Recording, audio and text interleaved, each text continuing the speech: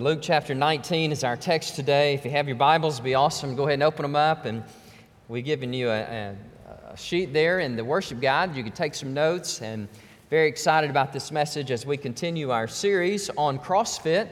Today we are in the second S, which stands for salvation. And so you have been studying in your Connect Group classes the gospel presentation that the Lord gave me that we are calling the 5 crosses. And in a few weeks, maybe less, we are going to be able to present to you a gospel tract that our church is producing. And I got, what do you call the first of anything? The prototype, I guess, the rough draft. And I was down here at the bicycle shop the other day, and a guy was working on my bike. And I don't know if I was supposed to give this away or not, but I just couldn't stand it. I said, "Sir, I just got to give you this. We wrote this little booklet not long ago." And so I gave it to him, and I gave the prototype away. Amen. I hope y'all saved it somewhere, Corey, and got it on file somewhere. But we're going to be giving you many copies of that called the 5 crosses. Be able to share that with your family and with your friends. It's a simple gospel presentation. And today we're going to look at the S, which stands for salvation.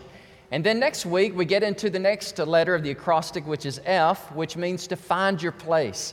And so if you'll follow with me that evangelism in the New Testament has to do with sharing the good news, as we looked at just a moment in that video, but also when somebody receives the good news, what do you do after that? Well, you follow up with them, you encourage them, you disciple them, and you help them get into a local church that preaches the Word of God. You know, I was talking to somebody yesterday, Chris, it was you, that's right, not to mention any names, but I talked to Chris Williams, who was out at the farm, and he said, I don't miss many Sundays, Pastor, but when I do, I don't like missing the message that God gives you. And I'll tell you something else that I really miss when I'm not in church, and that is just the fellowship of God's people. And I thought, that is so rich. And this is such a great place to meet people, to make friends, to connect with people. And we only have this 1 hour of the week that we get together like this. But in a couple of weeks, we're going to get together a lot. As I mentioned earlier in the announcements, that Sunday and Monday and Tuesday, it's going to be a great time. Well, today's message it's one of my favorite texts in all the Bible. It's not every day that you read a passage of Bible where the Bible actually gives some, I guess you could call some descriptive phrases of a person's human anatomy. For example, it says that Zacchaeus was short. Now, why did the Bible say that? Why does the Bible say, wee little man was he ran up into the sycamore tree to see Jesus pass by that day? And I resemble that statement. You know what I'm saying? I relate to this, and I appreciate Luke recording the story of Zacchaeus, the short tax collector who met the Lord. Speaking of the 5 crosses, I'm just really sensitive today whenever I see a cross. Last Sunday, I was watching a football game with it's 2 teams that I really could care less for either one of them, but I'm just a football fan. If it's on, usually I'm just going to turn it on and watch it. But it was the New England Patriots, and the Pittsburgh Steelers. I'm sorry, but I just don't like either one of those. But anyhow, I do like watching a football game. And Mike Tomlin had a big old cross on his neck. And it was conspicuous. It wasn't one of these little bitty tiny jewelry crosses. It was like this big and this wide. And he also had a black t-shirt on, and it just stood out. And I thought, I wonder if he's doing that for a reason. Because a lot of people get crosses, they get tattoos, crosses, they wear bracelets and necklaces and anklets and all those things. So I got to do a little study on Mike Tomlin, and I was amazed. Actually, he used to live in Hampton, Virginia. And that's where we served for 5 years in Hampton, Virginia at Liberty Baptist Church. And he graduated from the College of William and Mary, which is right up the road from Hampton there in the beautiful city of Williamsburg. And I kept reading and I thought, this guy's really interested. And then I saw this Baptist Press article about Mike Tomlin, and he's quoted as saying, "Yes, I am a Super Bowl champion." He won the Super Bowl with the Pittsburgh Steelers. But he said, "My mentor is a man by the name of Tony Dungy." And Tony Dungy, who's a strong believer, and he also is a Super Bowl champion with Indianapolis Colts years ago. And this is what he said. He said, "First and foremost, I want people to know who I am, and the most important thing about my life is my relationship with Jesus Christ." I thought, wow. And That's impressive. No wonder he's wearing that cross. The more I tell the story, the cross is going to be this big. You know, it's going to be this big and this wide, you know. He's wearing that big cross. Then he goes on to say, football is what we do, but faith is who we are all the time. Man, that was a good word. Then he went on to say, I want to lead my team with a servant's heart. The biggest thing I learned from Coach Tony Dungy was an unyielding belief in his message of faith. It was displayed all the time with him. He was extremely consistent. And that's what I want to do in order that I might be able to maximize my faith, end of quote. In the article also, it quotes this man by the name of Nick Eason, who played for Pittsburgh. I believe he was a tight end for them. And he said these words. He was a defensive end. He said, quote, you know, it's so great. It's such a great blessing when a man of God is leading your football team. It's like a godly father in the household. I never thought of it quite like that. End of quote. A godly father in the household. So the cross, that conspicuous emblem, that symbol, that's the most recognized, easily recognized symbol in all the world.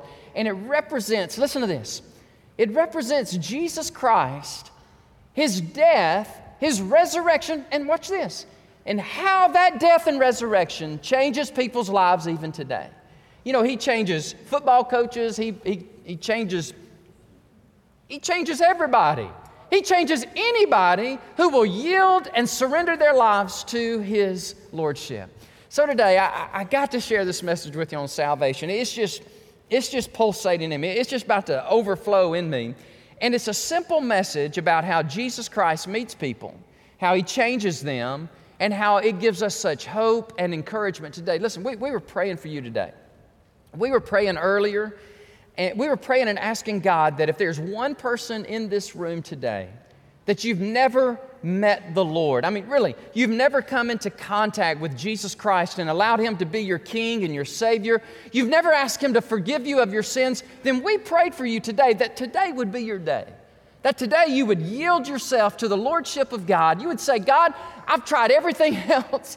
Lord, I've bumped into everything and everybody else, and God, I'm just going to try You. And I want You to take the reins of my life, and I want You to be the Lord, and I want You to call the shots. Let me tell you something, friend. When you do that, then the power of the cross becomes powerful in your life. And God begins to come in, and God begins to change you. Ooh, listen to this. You can't get your life all cleaned up and then come to God. It don't work like that. You come dirty, you come stained, you come sinful, and you just come spiritually stinking, okay? You just come just as you are, and God says, thank you. I'll take it from here. He said, I'll take you, and I'll clean you, and I'll wash you, and I'll make you the woman of God that I want you to be. Listen, all you got to do is what Zacchaeus did. You just got to be able to say, okay, Lord, here I am. Take me just as I am. And he hopped out of a tree. Listen, you don't have to hop out of a tree. You just walk down this aisle. You know, it's real simple. In a few moments, we stand and say, you come to Christ. Believe on the Lord Jesus Christ. There'll be people up here saying, you come and we will share with you. We will encourage you. Well, I'm ahead of myself, but that's okay. Let's read the text. You ready? Luke 19, 1 through 10. Woo, here we go. Then Jesus entered and He passed through Jericho. Now behold, there was a man named Zacchaeus who was a chief tax collector, and he was rich. He sought to see who Jesus was, but he could not. That's why it includes it. He couldn't see over the 6-foot people's heads, all right? He could not see because of the crowd. He was of short stature. So he ran ahead, climbed up into a sycamore tree to see Jesus, for he was going to pass by that way. I love verse 5. It's one of those Beauty and the Beast passages.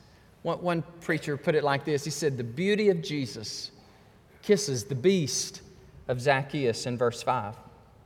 When Jesus came to the place, He looked, He saw, He said. Do y'all feel the initiative in that?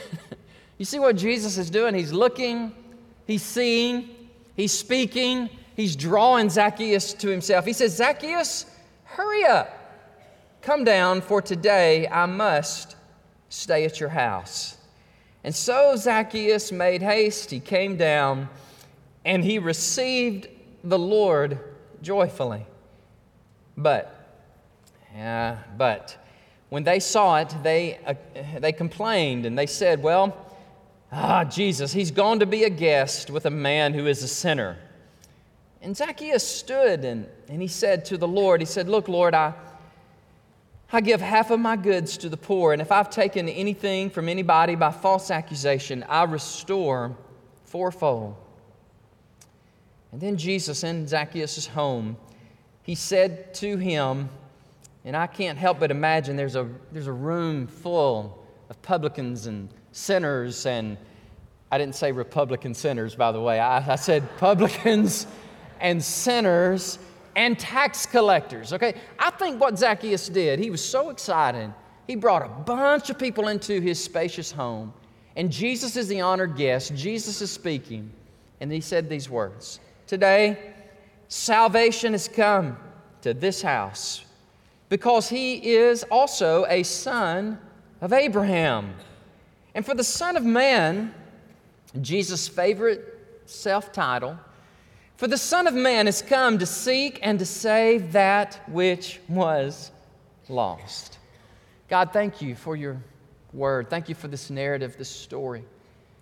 Lord, it's so powerful, it's so simple. Even a child, Lord, can understand the message that will be proclaimed today. It's your message of the cross. It's your message of the gospel. And how, Jesus, you have this intrinsic and explosive, dynamistic power to take a sinful heart and to cleanse it, God, and to change it, Lord, from the inside out. And I'm asking you today, oh God, would you do that? As we, as a church, as we're coming together to worship you, we know that there are many, Lord, in our midst, and they're our guests, and we're so glad that they're here. And there are many listening on television, on the internet, and there are hundreds of people, Lord, with us that we don't even see right now. And we're asking you, God, would you take this message, this simple gospel message, and Lord, would you speak to their hearts? Lord, would you penetrate the hard exterior? Lord, would you go through the barriers, the intellectual, the moral, the philosophical barriers that we're so good at constructing. And God, would you just pierce right through those to the very heart? And Lord, would you draw people to yourself? Lord, I pray you draw some student to yourself today, oh God, a teenager would be born again today through the Holy Spirit of God touching her and touching him. I pray for single adults today, God. I pray for those that are married. I pray for those that are young, and I pray for those that are old. Lord, we know that the down and out need you, but we also know, Lord, the up and out need you. The wealthy, the sophisticated, the educated, the erudite, like Zacchaeus, Lord, he was just as lost as the down and out. So we ask you, God, that you would do what only you can do. And you would take me as your messenger, Lord, and you would just use me. That I would be your mouthpiece, God, and you just speak words, Lord, of love and compassion and words of urgency and potency, God. And you would speak, oh God, today. And we pray that there would be many who would come to faith in you today. For we pray this as a church, and we believe it because we pray in Jesus' name. Amen. Number one, Jesus, he meets us where we are.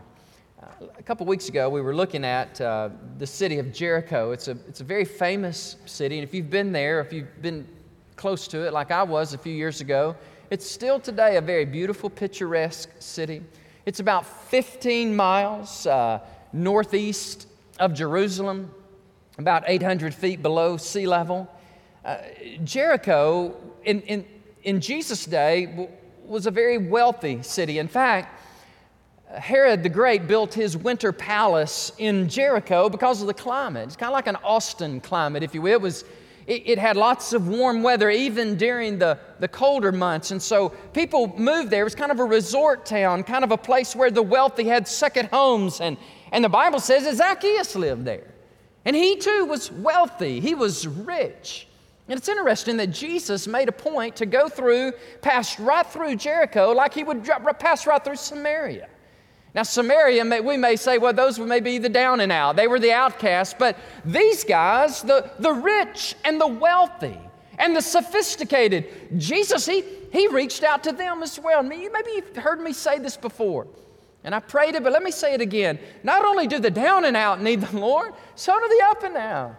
Everybody needs Him. You know why? Because everybody's broken inside. Everybody has a heart that's been wounded by sin, and we bring a lot of pain upon ourselves. Other people inflict pain upon us, but we find ourselves broken. Never seen that before in the world. And there's a cross reflected off of this pulpit. It's right here. My ADD gets me in trouble sometimes. I'm telling you, there's a cross in the fabric there, and I know what it is. It's a reflection. That's just pretty cool. I'm afraid to walk towards it. I'm afraid I'm going to step on it. Hold on just a second. Let me come this way. What else do y'all know Jericho for? Why do you know Jericho? Anything? Yes, Joshua chapter 6. They walk around Jericho for 6 days. On the seventh day, they march 7 times, and the walls tumbling down. Y'all know there's people walking around our church? I just found this out last week. Sometimes, pastors sometimes we're the last ones to figure it out or find out. I mean, there are like 10 men walking around our church last week. And they're praying, God move, God bless. And I think they're doing it again. There goes one. They're a bunch of men walking. By the way, you want to get a good exercise? Walk around this church. This is a big campus. This is a big sanctuary. And you can walk all the way around. And there's a bunch of guys doing that even now as I'm preaching the Word of God. That the walls of sin and the walls of hurt would fall as you're listening to the Word of God being preached. I know it's not Jericho. I know it's Austin. But I know we want the Spirit of God to move here today. So they're walking. Thank you, Stu, for walking and talking and praying. So Jesus passes through this very famous city. And the Bible tells us the key character beside the Lord is this man, Zacchaeus. It begins to give this biography of him, if you will. Describes him in verse 2, gives us his name, tells us that he was a man, tells us that he was not only a tax collector, help me now, but he was chief. He was large and in charge in his own kind of way, all right? He was chief tax collector, and the Bible says because of his profession of being a chief tax collector, he was very wealthy. Tax collecting back then went something like this, and I'll give you a very simple version of it. Zacchaeus probably had many other tax collectors working under him. And what they did, they worked for the hated Roman government. In fact, they were so despised that the Talmud, which is an interpretation, commentary in the Old Testament, the Talmud placed tax collectors in the same categories as thieves and murderers. I mean, they hated them. Easy now. I know what you're thinking. I can see it. We'll put the politicians in there. But no, they were so, and here's why they were so hated. They would come to the Jews and they would say, yes, we are a Jew, but we represent Rome today, and you owe the Roman government, we'll just say 100 denarii, which is 100 days' labor of work. In actuality, they only owed the Roman government 50 denarii, but the tax collectors, those frauds, they'd take the other 50 denarii and they'd put it in their pocket. And that's why they were so hated by their own people. Number one, they were in bed with the Romans. And number two, they were cheating and they were defrauding their own people. And so when the Bible just throws that out to you, oh, by the way, Zacchaeus was a chief tax collector. I mean, when you read it for the first time, you know the background, you go, wow, man, that is a guy who does not have many friends. He has a lot of money, but he's probably pretty lonely and down and out. And so it doesn't talk about him hanging out with his buddies. Probably didn't have any. Verse 3, he wanted to see Jesus. He could not because of the crowd. He was of short stature. Verse 4 says, so he ran ahead. And he found the sycamore tree. And if you've been to Israel, been to Palestine, you've seen this. And I remember just kind of smiling when the tour guide said, oh, by the way, those are sycamore trees. And I watched as those trees have these low-lying limbs, and you can ease, not like these pine trees, just skinny, and then get all that. The sycamore has a low-lying limbs so that you can easily get up to the top, and that's what he did. He perches himself up the top of the tree like a little bird, and he thinks everything's good, and he's just kind of looking down because he wants to see the celebrity, all right? He wants to see the miracle worker. He wants to see what's so special about the carpenter from Nazareth turned preacher and prophet, and people talking about how amazing he is and what wonderful things he can do. Well, let me see for myself, and just maybe he could help somebody like me. Wealthy I am, but I'm so discouraged. I know what I'm doing is wrong, but I don't know how to quit. I don't know how to stop. And so maybe, just maybe, I'm sure there's really nothing to it, but maybe. And so he does, and he gets up in that tree. And then verse 5 comes, and I love verse 5. Jesus came, he looked, he saw, he stopped, he said, he did all of that. Remember a couple weeks ago, or in fact last week, the man born blind, when Jesus took the initiative. And Jesus said, hello. Hey, you! What are you doing up there? I imagine Zacchaeus about passed out in the tree going, ooh, I've been found out. And Jesus says, Zacchaeus, time out. How in the world does he know his name? How can he say, Zacchaeus? I mean, how do you know my name? You need to come down out of the tree. I'm coming to your house today. I'm coming to your house today. I'm coming to your house. Go tell Mrs. Zacchaeus and get ready, because the Son of Man is coming to your house today. It's just such a powerful passage. I know it's so simple, but it's so powerful. He said, hurry up, for today I die. I-D-E-I. Remember that word? Last week in John, we looked at 9:4 when it said, I must work the works of him who sent me while it is today. The night is coming when nobody can work. I must, that's the word, the Greek word die, D-E-I. In John chapter 3 with Nicodemus, Jesus said, don't marvel that I say unto you, you Pharisee and Sanhedrin, I say to you, you must be born again. It's that word. It's the word of constraint. It's the word of moral obligation. And Jesus says it to Zacchaeus. He says, come down, for today I've got to stay at your house. I have to, Zacchaeus.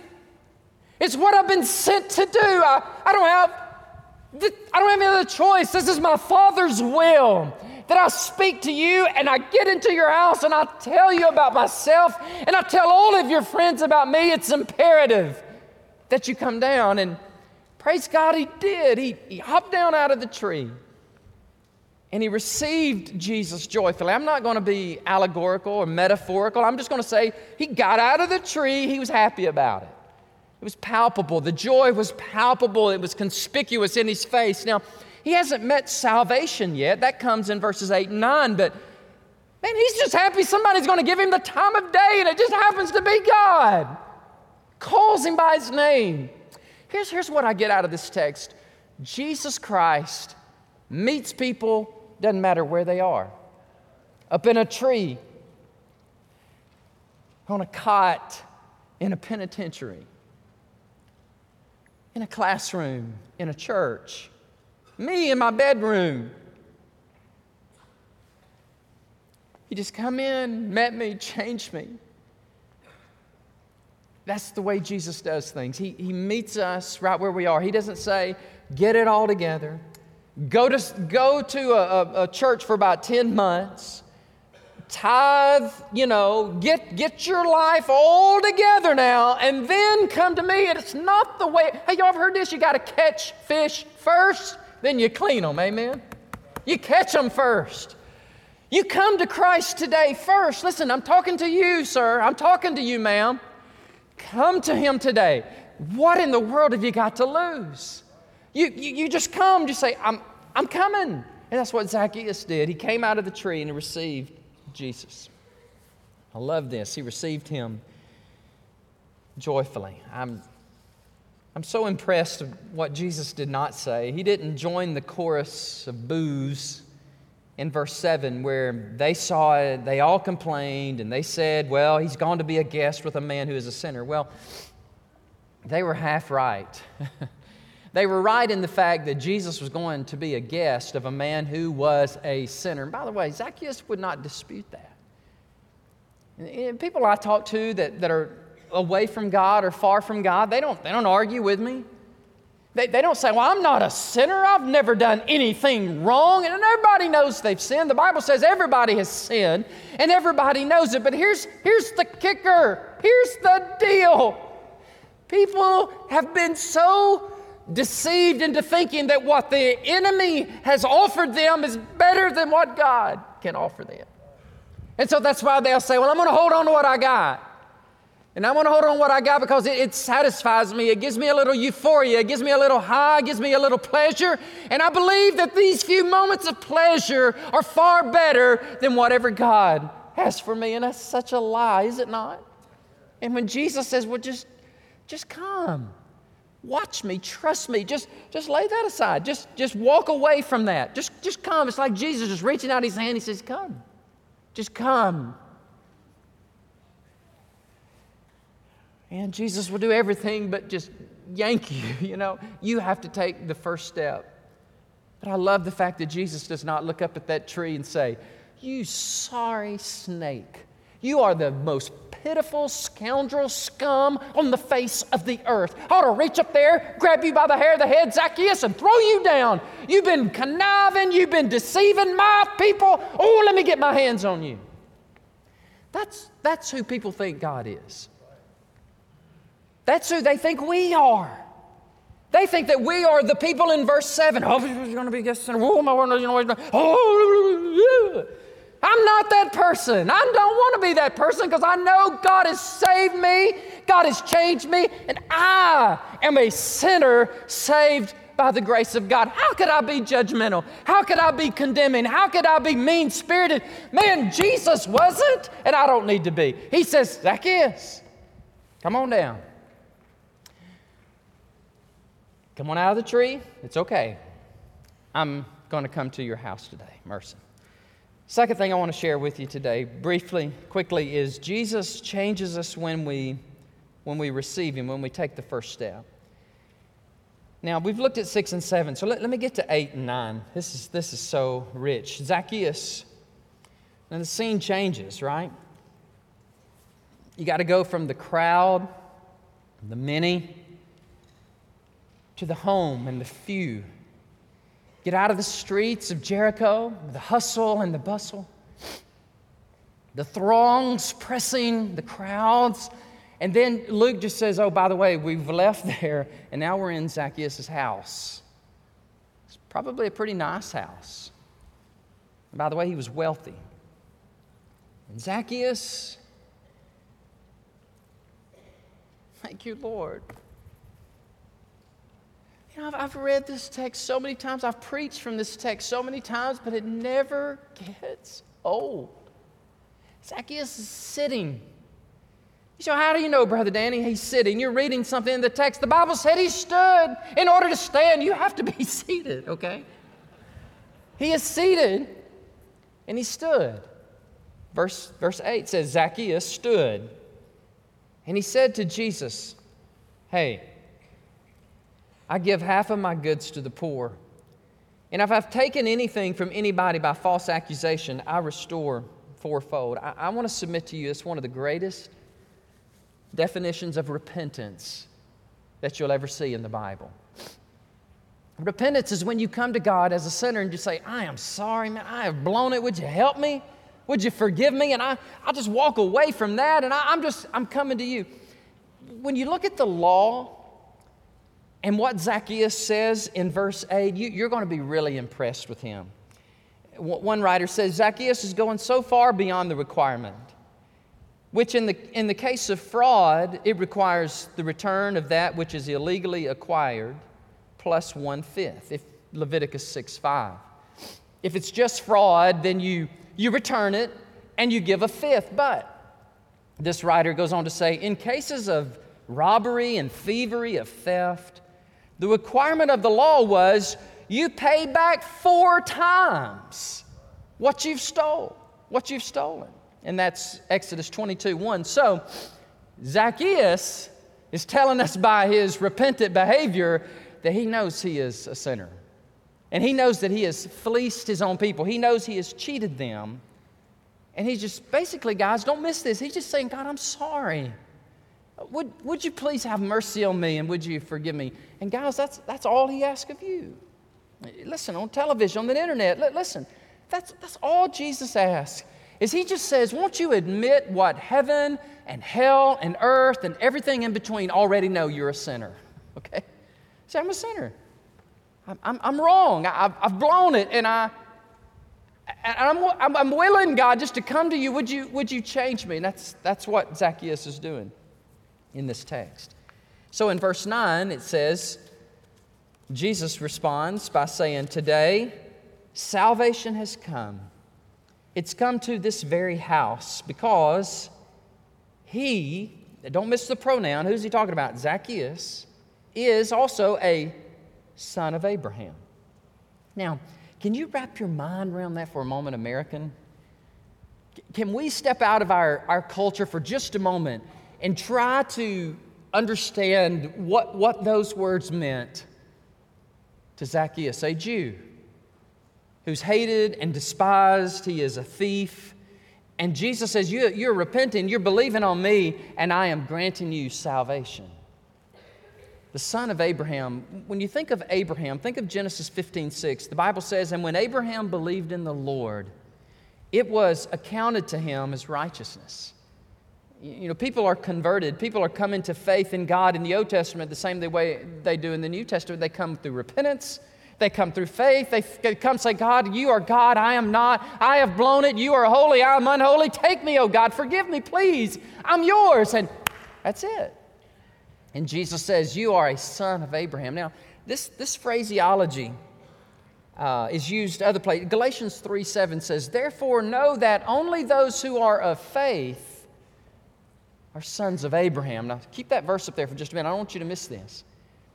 By the way, good hermeneutics, when you don't know what a passage means, look for other passages that say kind of the same thing and it'll shed light on it. Does that help?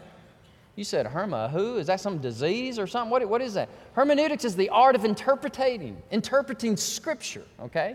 And that's what we do. We interpret Scripture, and praise God, we get to preach Scripture, and the Holy Spirit, He applies the Scripture to you.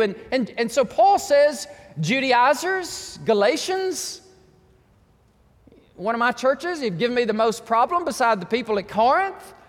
Let me just remind you that when you believe, not the law, but when you believe, you are a son of Abraham. And when Jesus verbalized that, Luke doesn't tell us what happened. I don't know, Zacchaeus, I just think he probably just started crying. He said, man, I hit the jackpot today. I was just hoping I'd get to see him. And when did I see him? He's in my house. And not only is he in my house, He's doing something amazing in me. I feel clean. Zacchaeus might say, man, something's going down, and I don't know how to I can't describe it. But I'm no longer that person I used to be. I don't want to cheat people anymore, man. I actually want to serve God now. Sir, what did you do to me? What happened here? Jesus said, you've been saved. Like many of you need to be saved. You say, well, what do I need? How do I do this? You can't miss this. Please don't miss it. It's so simple. You just come as you are. I saw Billy Graham when he used to preach these crusades all over the world. He would always sing the same song every single crusade. Just as I am, I come. O Lamb of God, I come just as I am. And this is my last thing I want to share with you. Jesus loves you. Receive Him today. Because verse 10 is one of the pinnacle texts in all of Scripture. Because Jesus says the Son of Man has come to seek and save that. He all right? I don't think I'm all right. This is just getting all over me. Jesus said, I've come for lost people. I come for sinners. I come from people that are far from God. You can't get much further from God than that guy. I mean, he is a sinful person. He's cheating his own people, for heaven's sake, and he's in cahoots with the Romans, the hated Romans. And Jesus says, forget all that. I'm reaching him, and I'm bringing him to myself. And God wants to do that for you. And I'm just saying, receive it. Believe. The Son of Man, Jesus Christ, has come to seek you out and to save the lost. Yeah, I could probably go another 10 years and not go back to New York City, but for some reason, this year I went to New York City twice, and it was really cool. Ashley, you went with me one time. Brother Andy and I were in the other time. And by the way, New York City is a buzz with Hamilton. I just want y'all to know that in case you were wondering. Everybody wants to go see Alexander Hamilton. I don't know if y'all seen it or heard it. I mean, it's pretty good. It's pretty bad, but it's okay. Alexander Hamilton is the hit Broadway show. And when I was there the first time, there was a lady, I kid you not, there was a lady coming off the elevator. And I don't know, you hang out with Andy Spencer, you just learn to talk to people. I mean, it's the coolest thing. Andy, he could talk to this monitor right here. It's the cool. He just got the gift. I mean, and I'm an introvert. I'll just be quiet, and you know, and then when it's time to witness, then I step up and share. But Andy just talks to everybody. And this lady's coming on. I say, how are you doing, ma'am? She says, excuse me, I've got to go help a friend. I said, where are you going?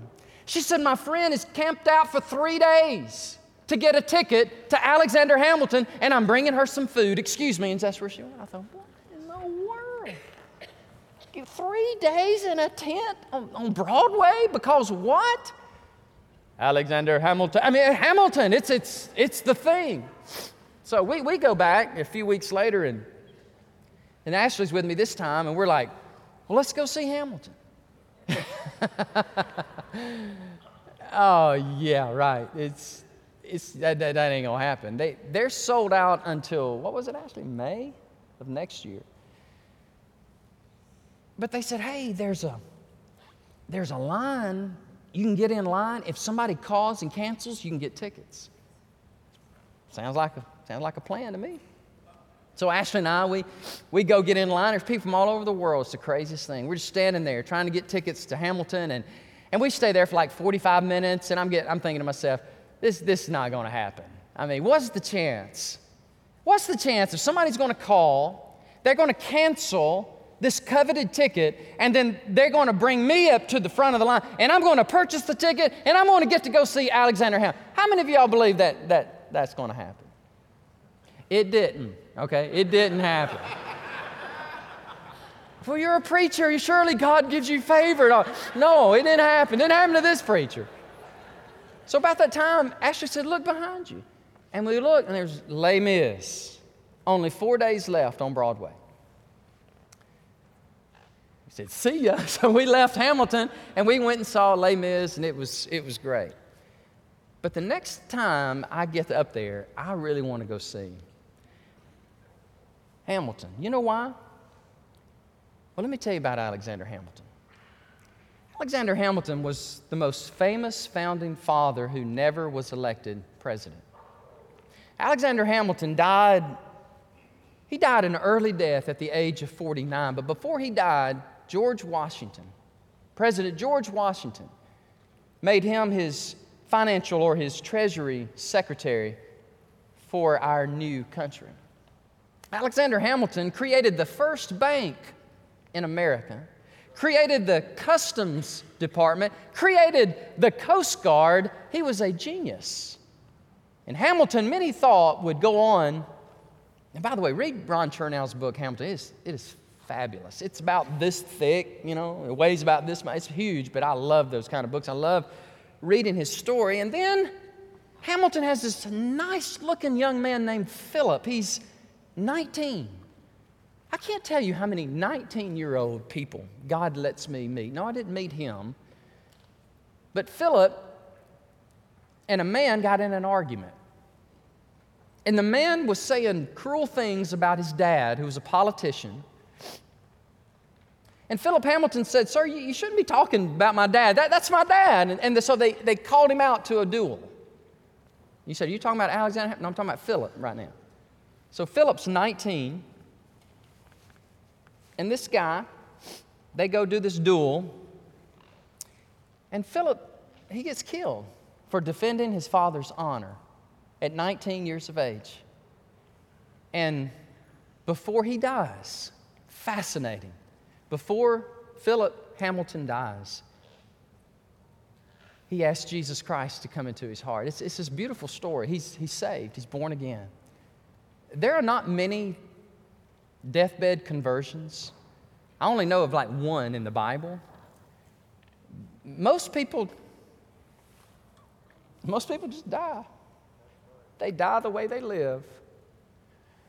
So if you got somebody that needs Jesus, please go tell them, don't wait till they're on their deathbed, because they may not have a chance. The thief on the cross is the only one I know.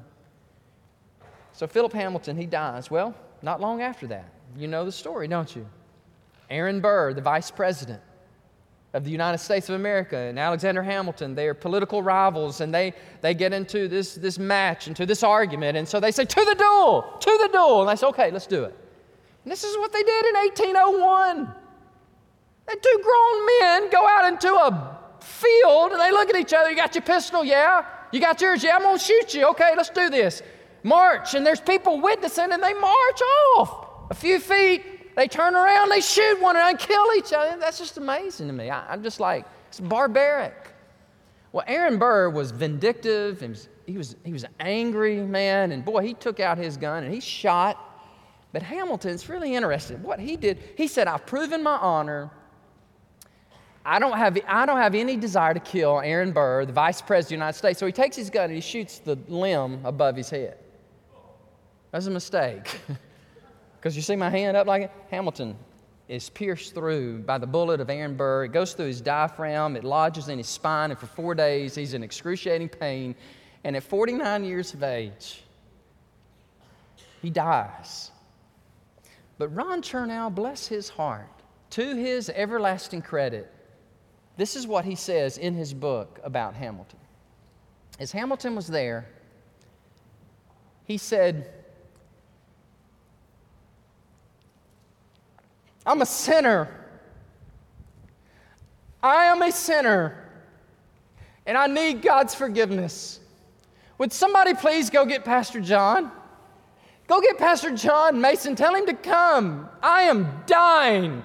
I am going into eternity. Somebody please go get Pastor John. They got Pastor John Mason. He came to the deathbed of Alexander Hamilton, and he looked at Hamilton, and he began to share with him. And Alexander Hamilton said these words. Glory to God, he said these words. And I'm so glad this secular author recorded them. As Pastor Mason told how Christ's blood would wash away his sins, Alexander Hamilton grabbed his hand. He rolled his eyes toward heaven, and Hamilton said with great fervor, I have a tender reliance on the mercy of the Almighty through the merits of the Lord Jesus Christ. And he dies. I am a sinner. I'm going to meet God. Somebody call the preacher, Somebody help me, because I don't want to go like this. I want to make sure I am right with God, and God saves him just like he saves his son. Obviously, you're not on your deathbed today, right? You're in church. But can I tell you this? The night is coming for us all. The night is coming when no more work is done. We close our eyes and we open them into the eternal presence of God. And God and I and you have a one-on-one moment. I think about that day. I'm only 52, but I think about that day a lot. And I'm in His presence. Heart attack, cancer, accident, you're done. Boom, you're in His presence.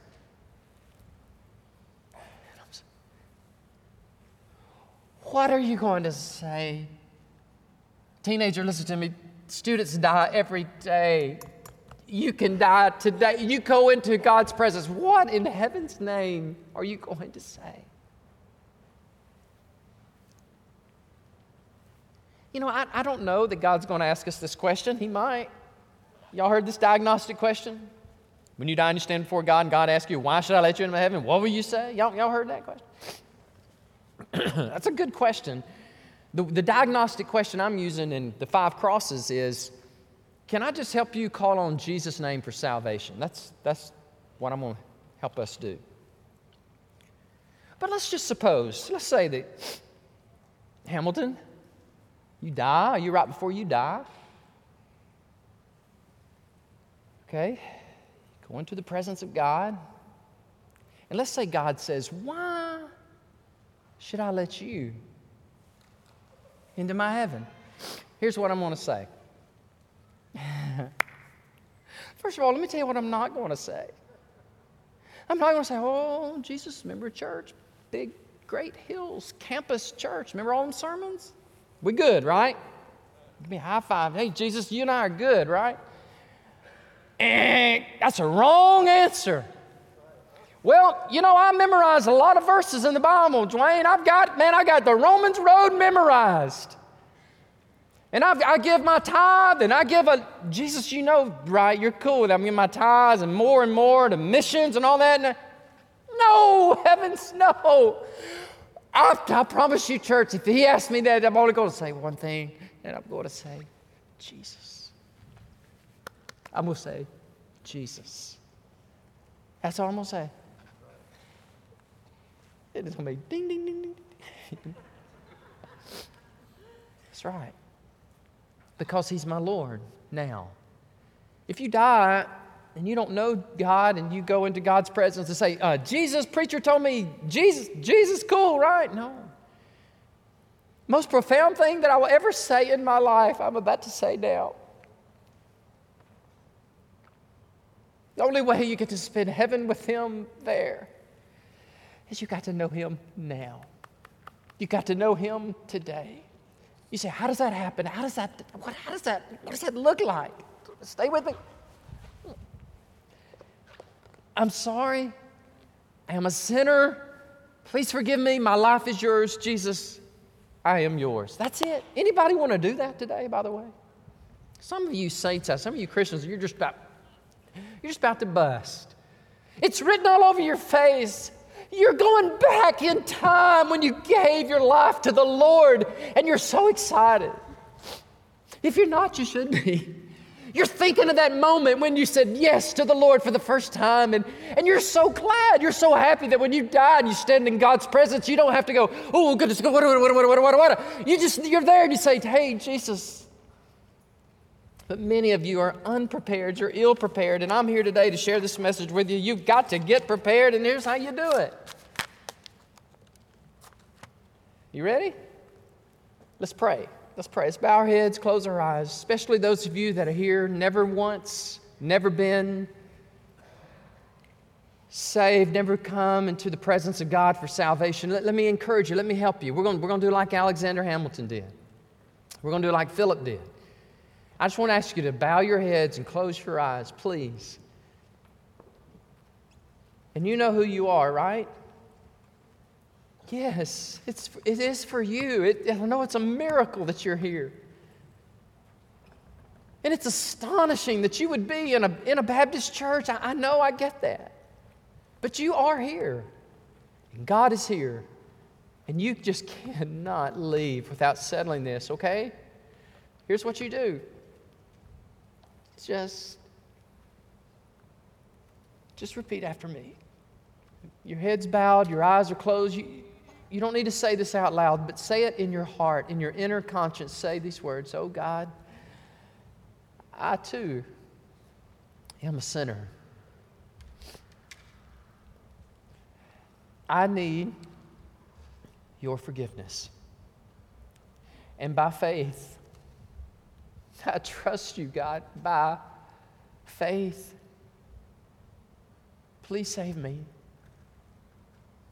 I am yours. And with your head bowed and with your eyes closed, if that is you, oh, my friend, if that is you, would you please just let me know that? Before you leave this place, I would ask, would you just please get with me and just say, I prayed that prayer with you and I received Christ. The same Jesus that saved wealthy Zacchaeus and the same Jesus that saved the patriot Alexander Hamilton, that Jesus came into my heart at 12:15 on Sunday, October the 30th, and I just want to thank you, preacher, thank you, and I'll receive it. I'll be glad to receive your thanks for leading you to Christ and you escaping hell, and I want to meet you. Maybe a teenager, maybe a young married couple, you may be 80 years old. Glory to God. You barely made it. You may be going into eternity soon. And today, you gave your life to Christ. You say, well, I don't know you very well, and I don't know if I could just come up to you and tell you this. Please tell me. Please tell somebody the decision you made today, because we want to help you. We want to see you grow. It's not the end. It's just the beginning. We want to help you grow in your relationship with God. So you tell us so we can help you. Somebody's here today. I know your head's bowed, your eyes are closed. This is the spot for you. This is the church for you. God has landed you. He's parachuted you into the place where He wants you to serve, where He wants you to give. He wants you to get involved, and you're here. God bless you. Welcome. You're welcome. And I'm joining a perfect church, right? Everything's grand and glorious here. No. But we're sinners saved by grace. We're on a journey to be a radiant bride, and we want you to come on and be a part of us. So, Father, we're praying now in the name of Jesus Christ that you would save, oh God, and you would draw people, Lord, to yourself. God, if you did it for Zacchaeus, God, you did it for Hamilton, God, you can do it for anybody. Lord, would they believe, would they trust in you today and be born again and have sins forgiven, names written in heaven? Yes, they are yours now, God. They will live for you now, and they will walk with you now. Oh, God, thank you.